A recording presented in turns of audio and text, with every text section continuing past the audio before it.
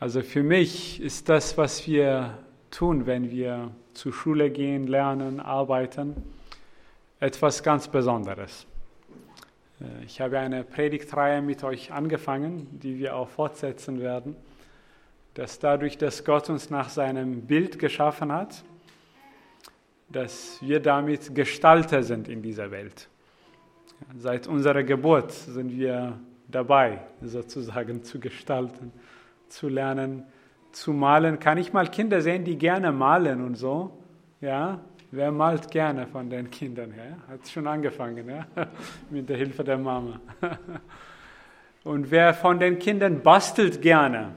Ja, basteln und so? Oder ein bisschen Elektronik, ja, so ein bisschen wie nennt sich das, Bausätze, Legos und so, ja. Da sind wir alle dabei. Ich weiß nicht, was in diesem Klecks drin ist. Da sind bestimmt auch lustige Sachen drin, die man so machen kann. Also, das ist so sehr in uns drin, dass wir immer was machen, dass das Problem viel mehr dort ist, wo wir nichts machen. Und hier könnte ich vergessen zu sagen, wer von euch mag Musik und macht gerne Musik? Ja? Wir sind doch einige hier. Ja? Musik ist etwas Wunderschönes. Und wenn es nicht langweilig wird in der Schule, lernen wir auch eigentlich gerne. Ja? Dass wenn die Lehrer das gut rüberbringen, es macht eigentlich Spaß zu lernen und Sachen zu entdecken. Und all das, ihr Lieben, Kinder, Jugendliche und Erwachsene, hat Gott in uns angelegt. Das sind Eigenschaften, die ihn ausmachen. Und ich kann mir sogar vorstellen, dass er auch auf seiner Ebene lernt und auch entdeckt und sich auch freut. Deshalb glaube ich auch, dass nachdem er die Dinge gemacht hat, dass er immer wieder sagt, es ist gut. Ja.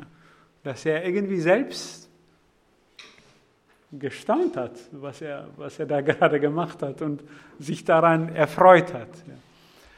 Und diese Ureigenschaft Gottes liegt in uns und wir leben sie aus. Damit, ihr Lieben, und ich werde nie müde, mich daran zu erinnern, gibt es nicht so etwas geistliches Leben hier und weltliches Leben dort, sondern die Erfahrung des Lebens mit allen Facetten ist eine geistliche Erfahrung. Es ist etwas Spirituelles. Es ist etwas Besonderes. Es ist etwas Göttliches. Und es gibt nicht etwas außerhalb unserer menschlichen Erfahrung, sondern das Göttliche ist innerhalb unserer menschlichen Erfahrung verborgen. Höchstens können wir die Augen auftun und staunen darüber, dass das Leben so ist. Und es ist in diesem Sinne, dass ich euch auch wirklich alles Gute wünsche in der Schule, in eurem Alltag. Und es ist auch in diesem Sinne, dass ich auch uns Erwachsenen sage, das, was wir machen, um für die Kinder da zu sein, indem wir arbeiten gehen, indem wir ihre Wäsche waschen, indem wir investieren in sie. Ja. Auch in unseren Alltag, unserem täglichen Werk nachgehen, wo auch immer das ist, zu Hause oder bei der Arbeit. Diese Dinge sind heilige Dinge, sind wichtige Dinge.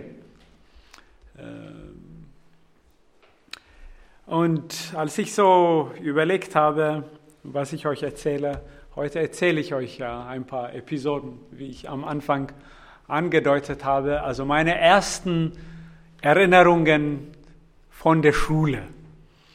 Die liegen sehr, sehr, sehr weit zurück. Und ich weiß noch, wie ich in die 0. Klasse gekommen bin. Also in Äthiopien, wo ich ursprünglich herkomme, gibt es auch die 0. Klasse. Man kommt in die 0. Klasse und dann kommt man zur 1. Klasse. Heute würden wir sagen, das ist Kindergarten. Ja. Meine Eltern haben mich in so einen Kindergarten bzw. in die 0. Klasse gebracht von einer Schule. Und dann kam ich hin und ich habe mich richtig geschämt. Und wisst ihr, worüber ich mich geschämt habe? Ich habe mich geschämt über meinen Namen.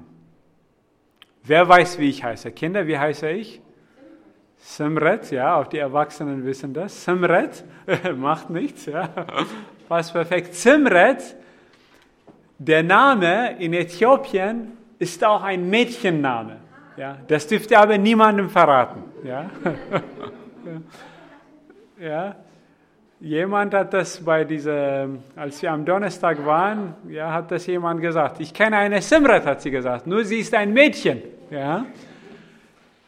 Und das wusste ich. Und als Kind habe ich manchmal gehört, wenn ich gesagt habe, ich heiße Simret, haben die Leute gesagt, du hast einen Mädchenname. Und dann könnt ihr euch vorstellen, wie ich mich geärgert habe. Ja? Und ich habe diesen Namen richtig gehasst, obwohl er in Wirklichkeit, betone ich, unterstreiche ich 5-fach, ein Name ist für Mädchen und für Jungs, ganz wichtig. Aber weil ich gehört habe, es ist ein Mädchenname, und leider heißen auch viele Mädchen so, habe ich diesen Namen gehasst. Ja. Meine Güte, warum heiße ich Simret? Und dann, als ich in die 0. Klasse dann kam, werde ich nie vergessen, hat dann die Lehrerin gefragt, wie heißt ihr? Und dann hat sie eine Liste geführt, hat dann unseren Namen aufgeschrieben. Und dann, als ich dann dran war, habe ich gesagt, ich heiße Elia.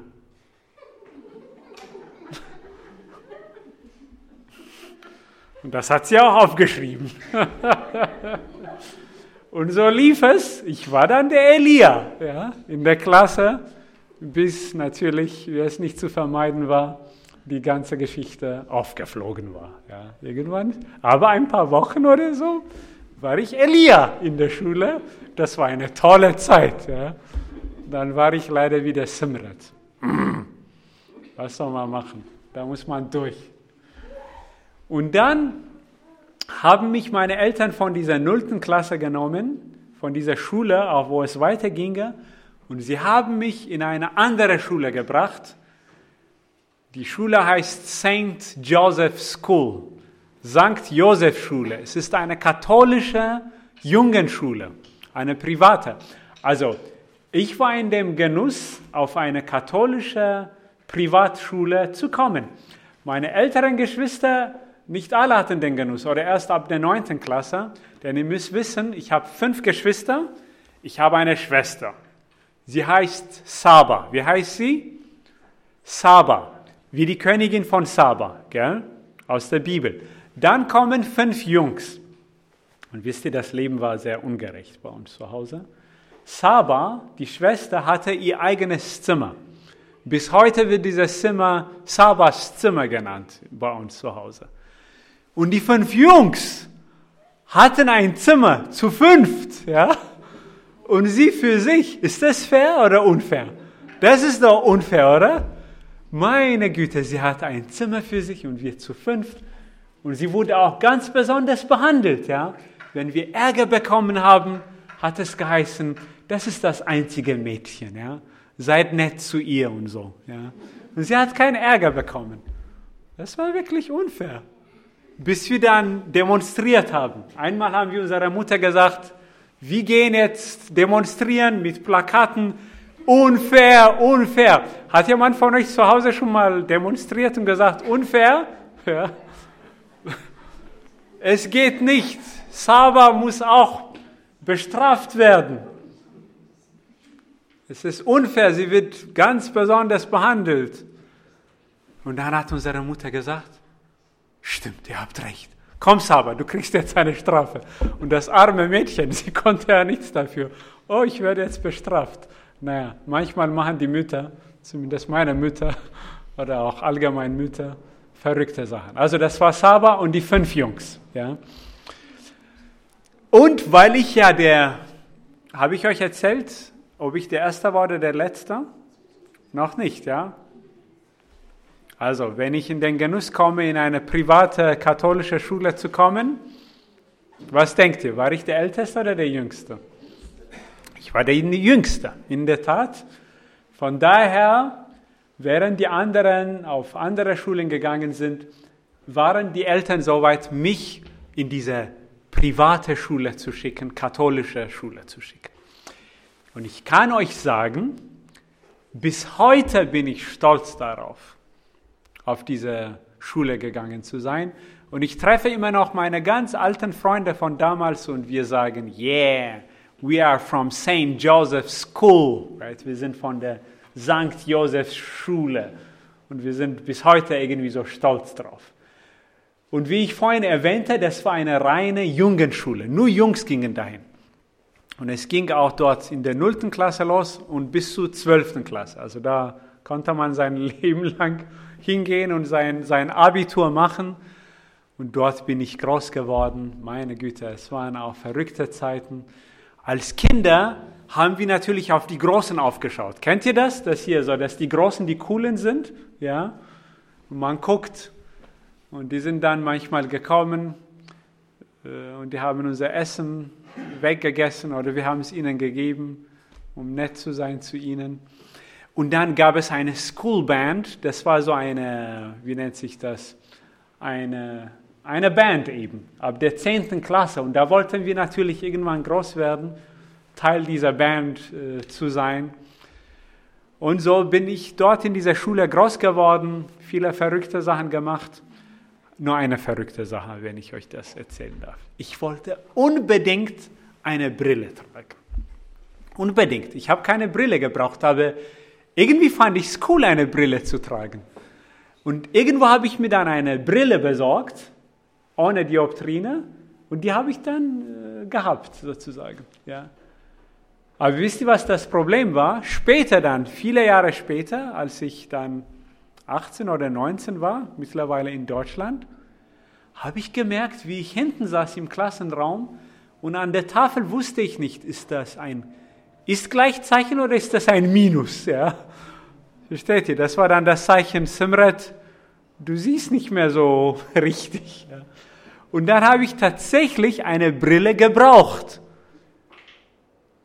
Aber da wollte ich eigentlich keine Brille.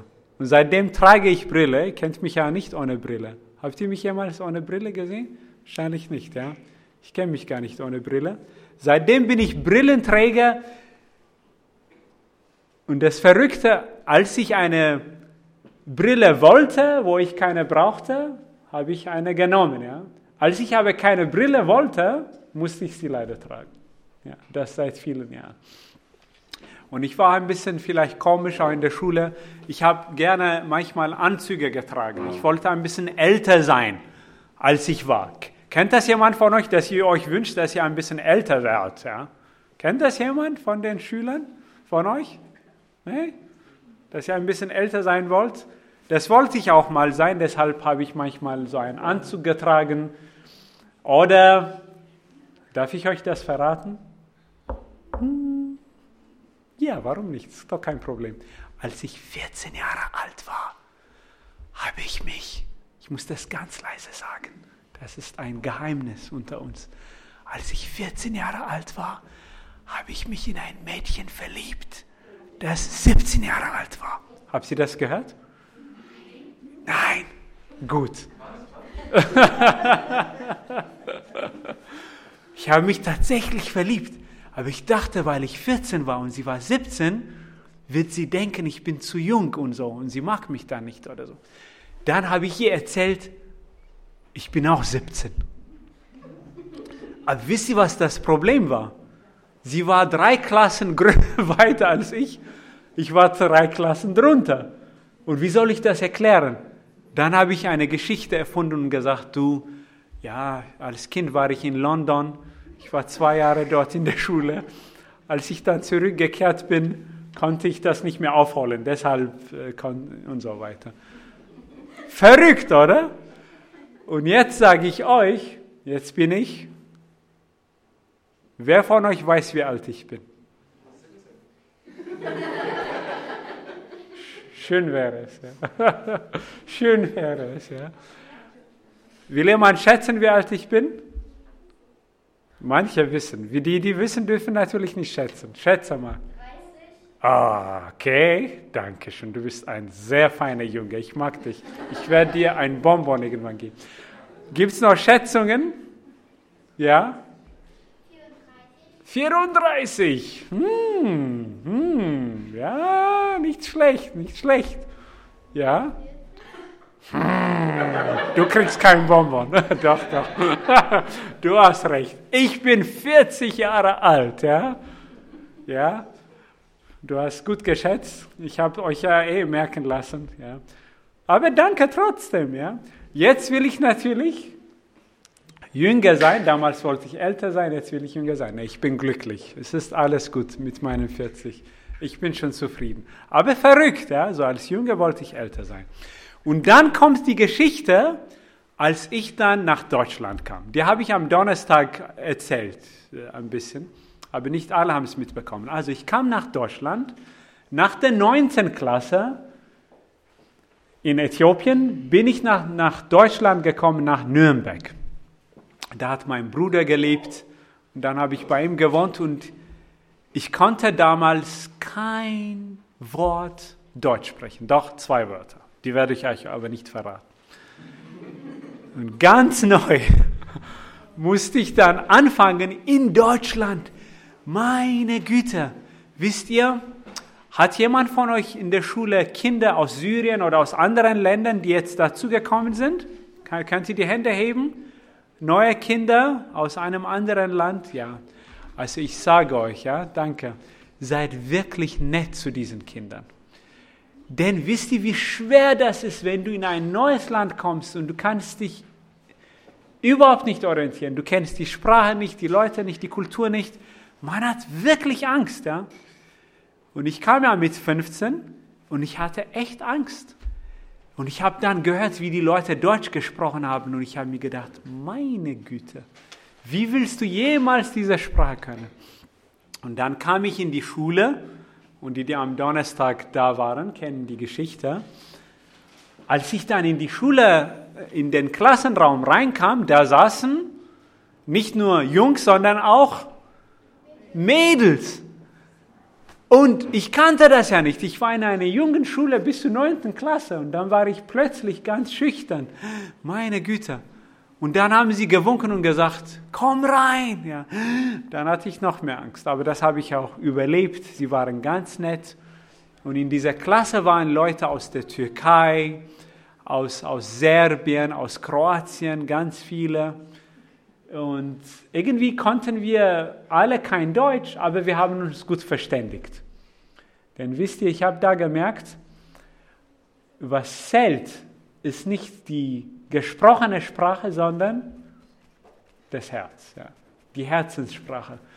Und wenn du merkst, dass dich die Leute mögen oder dass du die Leute magst, dann kannst du dich schon verständigen, auch wenn du kein Deutsch kannst. Ja, wirklich, die sprachen Türkisch oder Serbisch und so, ich kannte Englisch und manche konnten kein Englisch, aber irgendwie haben wir miteinander kommuniziert und es hat geklappt. Wir haben uns verbrüdert, ja, wir waren gute Freunde. Und ihr Kinder, ihr seid wirklich toll, denn ihr beherrscht die Herzenssprache. Ihr wisst, wie das läuft. Ja. Das ist eine schöne Sache, dass ihr die Herzenssprache beherrscht. Denn sie ist die wichtigste Sprache. Denn alles andere, wisst ihr, so Farbe, Religion, Hintergrund und so weiter, das sind alles menschliche Sachen. Aber die Herzenssprache ist die wichtigste Sprache.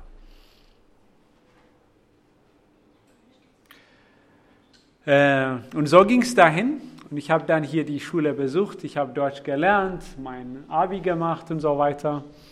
Und dann habe ich Theologie studiert, wie ihr wisst. Und wenn ich euch das nur erzählen darf, als ich nach Deutschland kam, ich habe dann die 9. Klasse besucht, mit anderen ausländischen Schülern und da hat die Leiterin der Schule gesagt, also, ihr lernt jetzt Deutsch, ihr macht euren Hauptschulabschluss, ja, und dann macht ihr eine Ausbildung. Und dann habe ich gesagt, so, denn meine Freunde haben ja ihr Gymnasium fertig gemacht oder sie waren dabei, weiterzumachen. Ich habe dann gesagt, so innerlich, aber was ist mit Gymnasium und irgendwie, ja, versteht ihr, 12., 13. Klasse und studieren? Und die Lehrerin, sie war nett, aber sie hat gesagt, oh, das ist zu schwer. Das ist zu schwer, das ist zu schwer. Macht lieber eine Ausbildung, denn das ist zu schwer für euch. Und ich habe mir tatsächlich gedacht, meine Güte, das ist wahrscheinlich zu schwer. Und dann habe ich meinen Hauptschulabschluss gemacht und dann habe ich eine Ausbildung gemacht. Jetzt ratet mal, welche Ausbildung ich gemacht habe. Schwer zu raten. Wie bitte? Optiker. Richtig. Das wäre die richtige Ausbildung für mich, ja. Brillenmacher. Ja, fast. Ich gebe euch einen Hinweis. Könnt ihr euch erinnern, als ich gesagt habe, ich kam in die Schule und da waren nicht nur Jungs, sondern auch Mädchen in der Klasse und da war ich ganz schüchtern. Bei der Ausbildung, die ich gemacht habe, waren nur Mädchen. Ja. Und ich war der einzige Junge in der Klasse. Aha, ganz nah dran, eins davor. Kindergärtner, richtig. Ich habe eine Ausbildung gemacht, auch wenn ihr euch das nicht vorstellen könnt, ihr lieben Kinder, als Kindergärtner. Und ich komme rein, 30 Mädchen und ich der einzige Junge. Das habe ich gemacht für 2 Jahre und das war eine tolle Zeit. Die Kinder haben mich geliebt, dabei habe ich gar nichts gemacht. Ja. Denn sie haben mich geliebt, denn die hatten ja nur Frauen als Kindergärtnerinnen. Und wenn du als Junge kommst, und damals, auch ein weiteres Geheimnis, hatte ich lange Haare. Ich hatte Haare mit Dreadlocks. Kennt jemand von euch Dreadlocks? Kennt jemand von euch Bob Marley? Müsst ihr nicht wissen. Ja? Das sind die Leute mit so verrückten Haaren und ganz lang. Und ich war dann ein Exot sozusagen. Ja?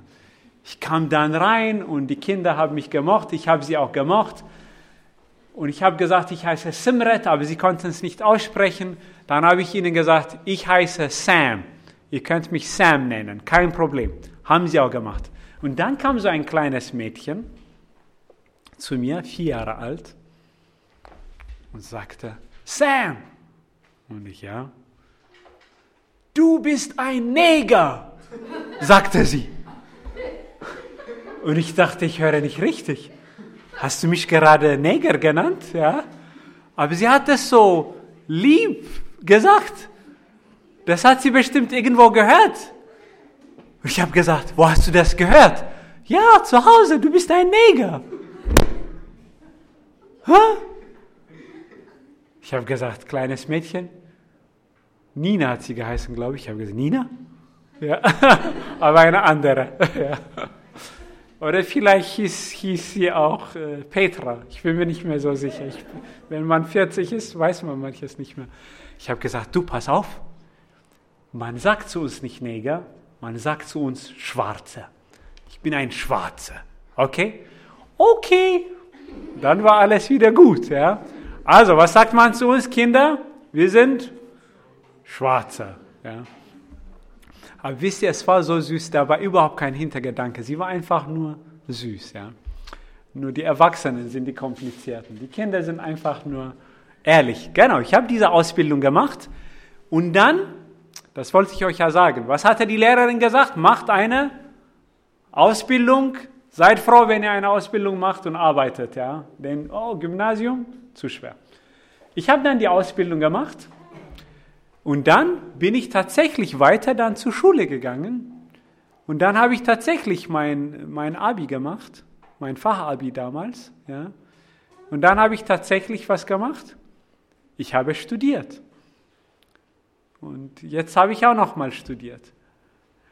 Also mit anderen Worten, das möchte ich euch gerne sagen.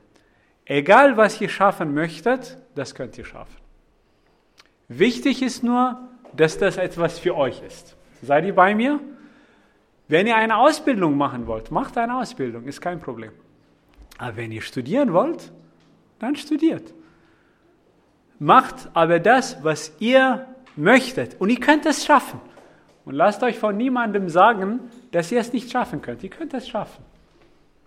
Wenn ihr, was ist wichtig? Was seid? Fleißig seid. Hilft alles nichts. Ja. Und ehrlich gesagt, das sage ich euch zum Schluss und dann landen wir. Heute erzähle ich euch noch ein bisschen von mir. Manchmal war ich nicht fleißig, manchmal war ich auch faul. War jemand von euch mal faul und hat keine Lust zu lernen, mag nicht? Ja. Einfach faul, man denkt sich, meine Güte, ich will jetzt einfach nur schlafen. Ja, ich will jetzt einfach nur schlafen. Wer wollte von euch nicht in der Früh aufstehen und zur Schule? Wer denkt sich, jetzt fängt die Schule an, jetzt muss ich wieder in der Früh aufstehen? Und so. Das hatte ich auch. Aber eine Sache sage ich euch, die bereue ich. Denn es war in der 11. Klasse. Und ihr wisst, ich spreche Amharisch, das ist meine Muttersprache, Englisch und Deutsch. Und ich denke, Sprachen liegen mir. Irgendwie habe ich sogar meinen Notendurchschnitt durch die Sprache irgendwie versucht auszugleichen. Und dann in der 11. Klasse wurde Französisch angeboten. Und ich konnte noch kein Französisch. Ja. Da leidet jemand unter Französisch. Ja. Und es wurde angeboten und ich wollte es lernen.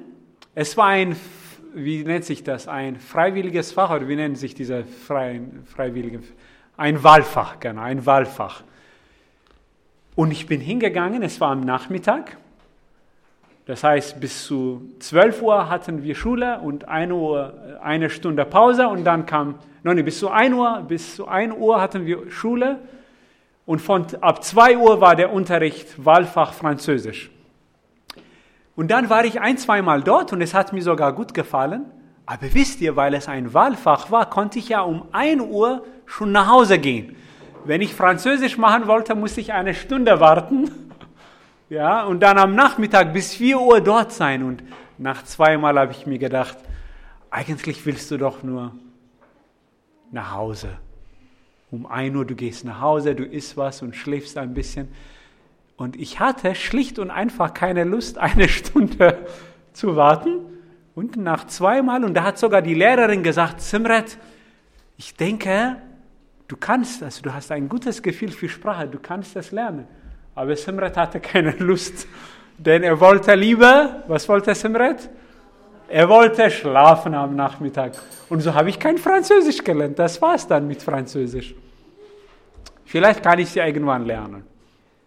Also, man muss natürlich seine Erfahrung machen. Es hilft alles nicht zu meiner Erfahrung.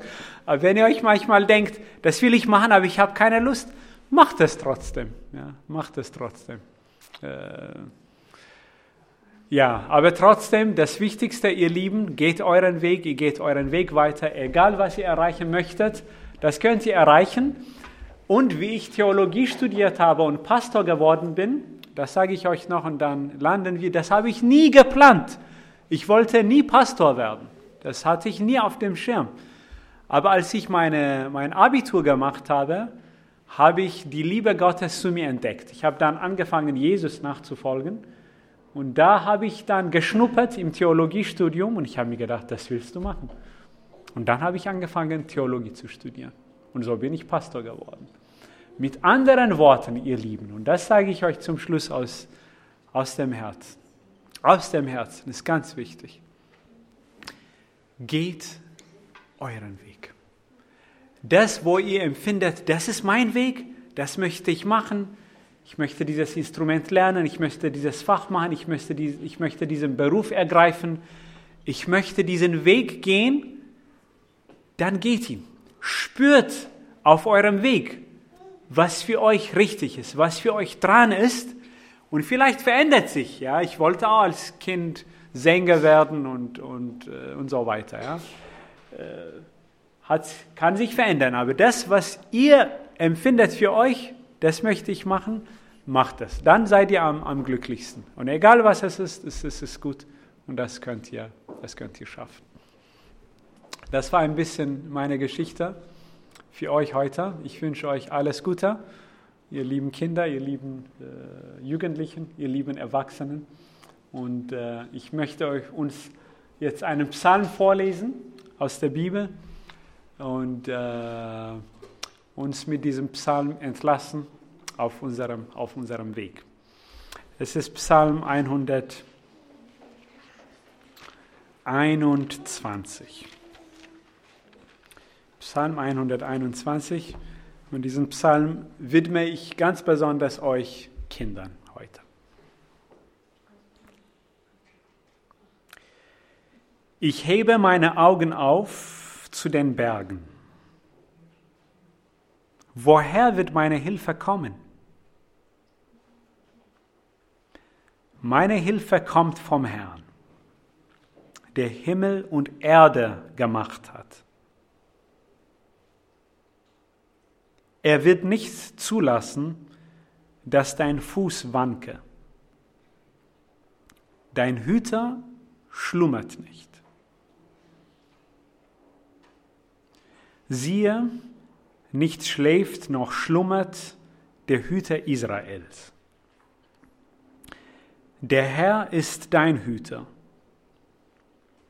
Der Herr ist dein Schatten über deiner rechten Hand. Am Tag wird die Sonne dich nicht stechen, der Mond nicht bei Nacht.